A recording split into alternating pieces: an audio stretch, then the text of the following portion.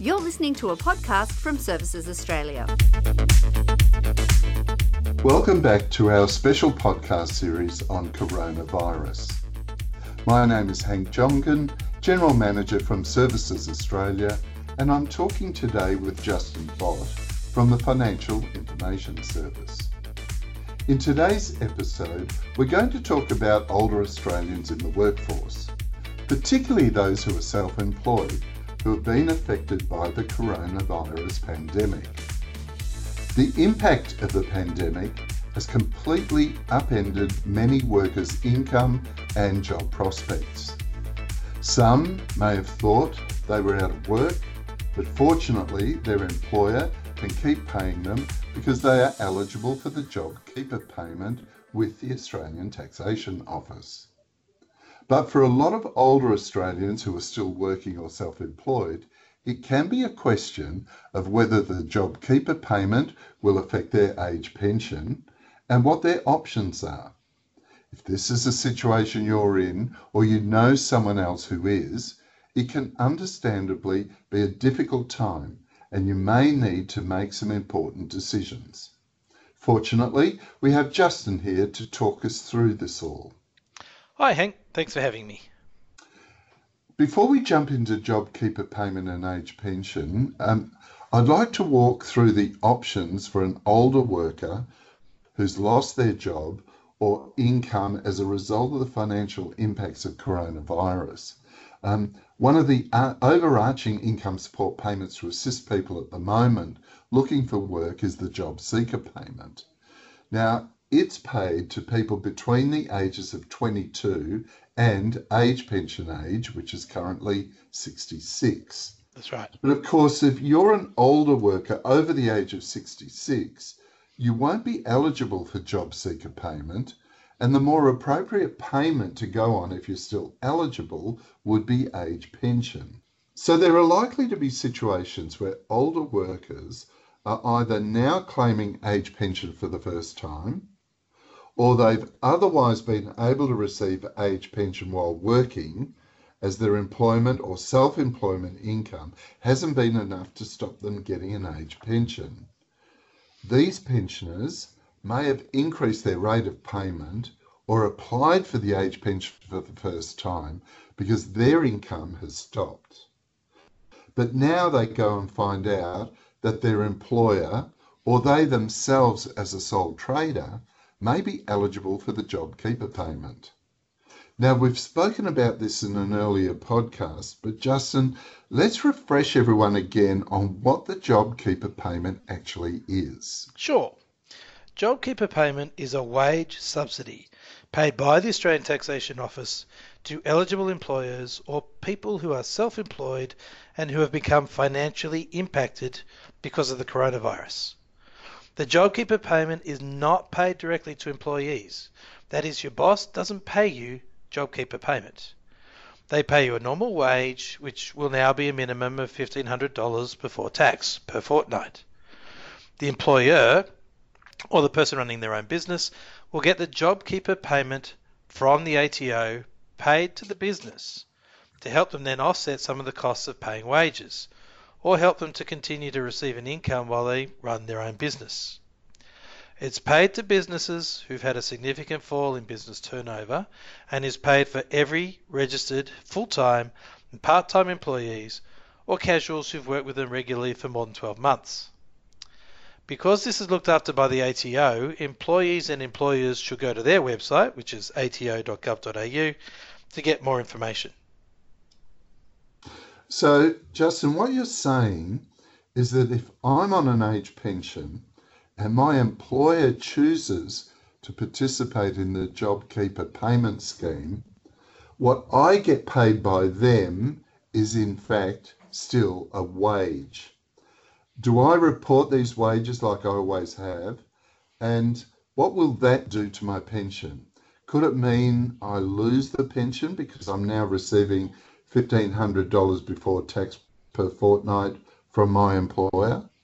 Well, as you know, Hank, the age pension is both income and assets tested. Employment income may be just one source of income that determines a person's rate of payment. So if you're receiving an age pension and working, you'd already be familiar with reporting income to us as part of your obligations for receiving that pension.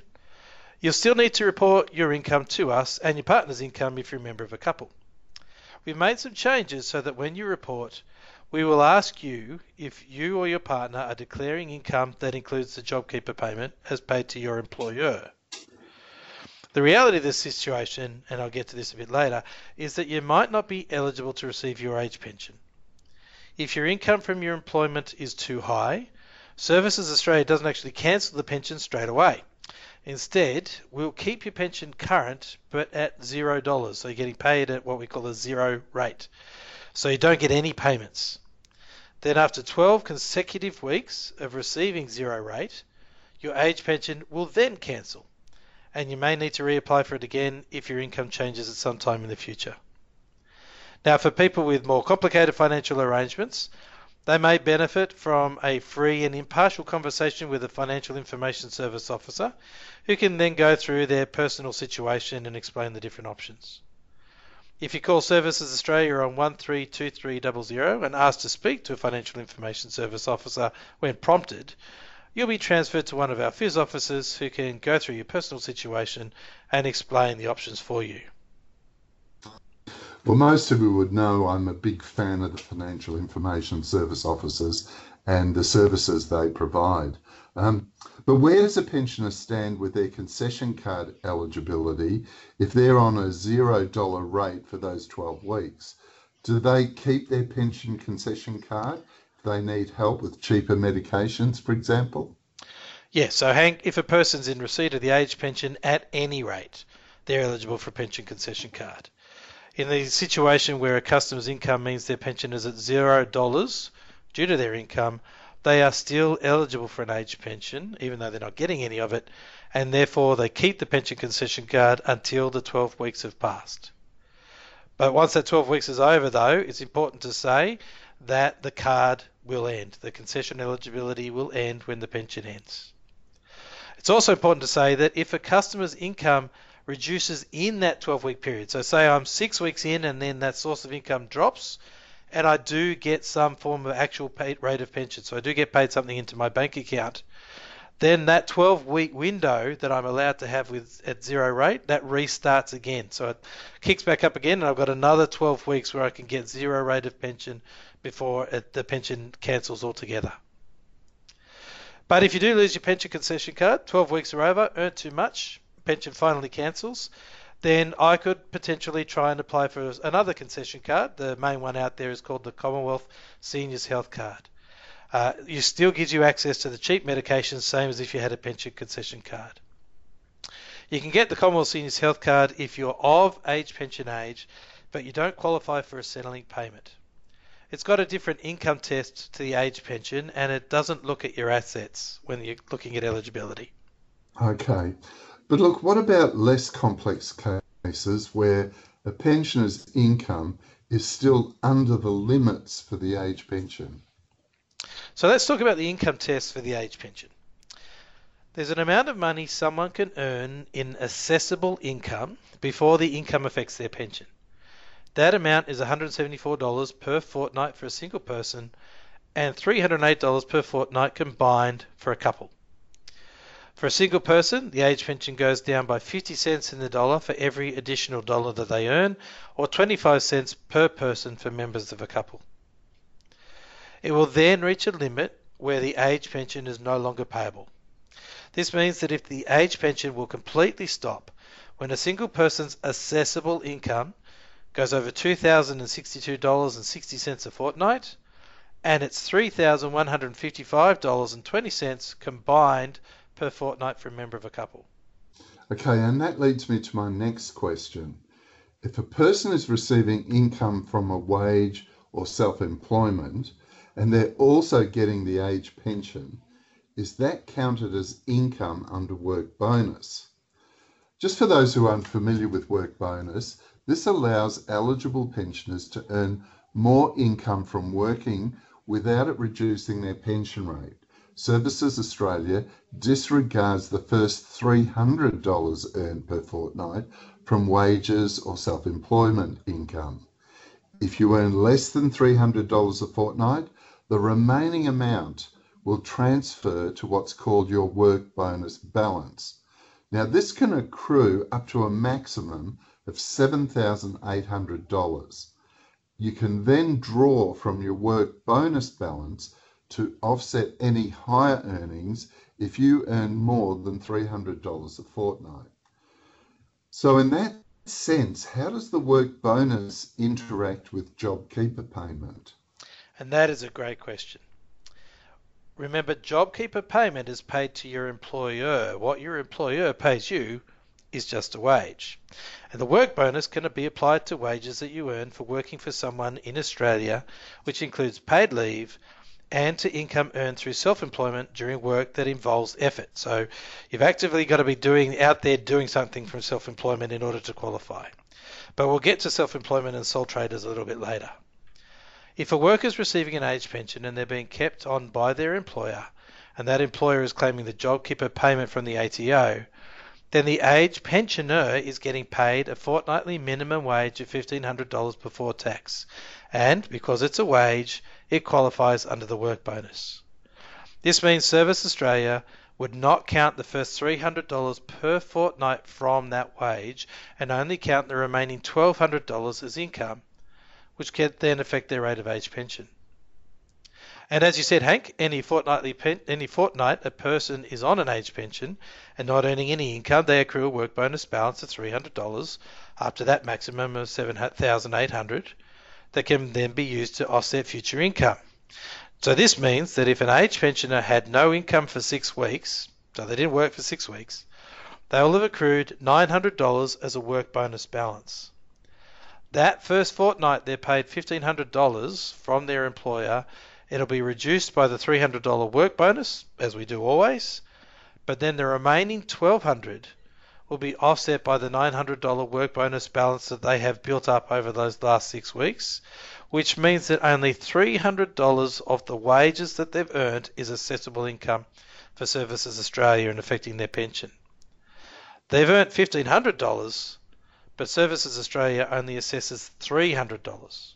In this case, though, they've used up all their existing work bonus balance. This means that their second payment from their employer of $1,500 is only reduced by the standard $300 work bonus that we do every fortnight. Okay, that means that if they had no other income, and with the income-free areas under the pension income test, the age pension would only go down by a proportion of the $1,500 per fortnight. Would that mean age pensioners are better off getting paid a wage from their employer who registers for the JobKeeper payment scheme? So if I was a single person receiving the maximum rate of age pension and with no other income apart from my wage, the $1,500 per fortnight payment from my employer, it would only reduce my age pension by $513 per fortnight. So instead of the $944.30, which is the full rate of age pension for a single person that I was getting beforehand, my pension rate would now be $431.30 per fortnight. Now, if I add that to my wage, I'm now getting $1,931.30 per fortnight in income. I'm actually $987 a fortnight better off because I'm getting the wage from my employer. Okay, so what do I need to do if I'm in this situation? Okay, coming back around to what I mentioned before, if you're on an age pension and your employer receives a JobKeeper payment, you're going to have to report your fortnightly wage using your Centrelink online account on MyGov. Reporting income is going to be a very familiar process for age pensioners who've been in the workforce while receiving their pension, but we will ask you or your partner, are you declaring income that includes JobKeeper payment? The important thing to remember is money your employer pays you through the JobKeeper payment scheme must be reported against the period that you earned it. There's a great page on our website that steps you through how to report your income online and explains what details you need to give us. So visit servicesaustralia.gov.au income reporting. Good. Now, you made reference earlier to self-employed people. Let's revisit that. There are a lot of pensioners who are also sole traders, still running their own business. How do they fit into all of this? So for the purpose of JobKeeper payment, the ATO says a business may get JobKeeper payments if the business meets the eligibility requirements about the loss of income, and they have, technical terms, so apologies, but they have a non-employee individual who's actively engaged in the running of the business. So if that's you, for example, you're a sole trader who owns your business, you can still get a JobKeeper payment because you've declared yourself to the ATO as being what they call an eligible business participant. This means you can get the JobKeeper payment paid to you, and this is a taxable income that you would then report on your tax return. Now, for age pension purposes, as we touched on before, income from active self-employment is counted towards the work bonus, which means that Services Australia will not look at the first $300 earned per fortnight, same as if it was from a wage and salary earner. Okay. So how does someone running their own business report their income to Services Australia? If an aged pensioner is self-employed and receiving JobKeeper payment, they need to lodge an updated profit and loss statement if they've had a change to their overall business income. This would also include people who asked for the pension to be recalculated when the business income stopped, and then they started getting the JobKeeper payment a little bit later. Now, you can print off a profit and loss statement from our website at servicesaustralia.gov.au if you want to know how to fill one out. Now, if the income that they receive from JobKeeper payment is likely to be close to their income from their last financial year, and they don't think there's going to be any real change in their business income, then they actually don't need to do anything. They can keep getting their age pension based on what they've already reported, and we'll see them when they lodge their next tax return and they bring the tax return into us, so nothing needs to be done.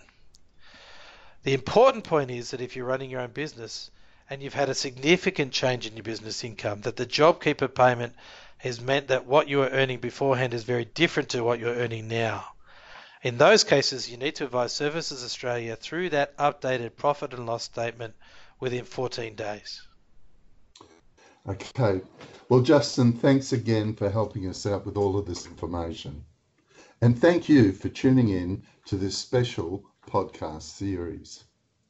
If you're thinking of applying for age pension, there's a wealth of information on our website at servicesaustralia.gov.au/age pension, including eligibility criteria, how to claim, and what documents or information you need to make your claim.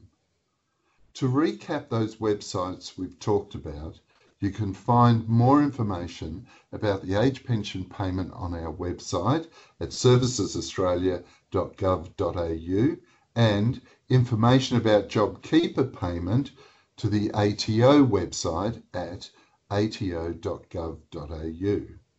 Please note, the information discussed in this episode is current at the time of recording.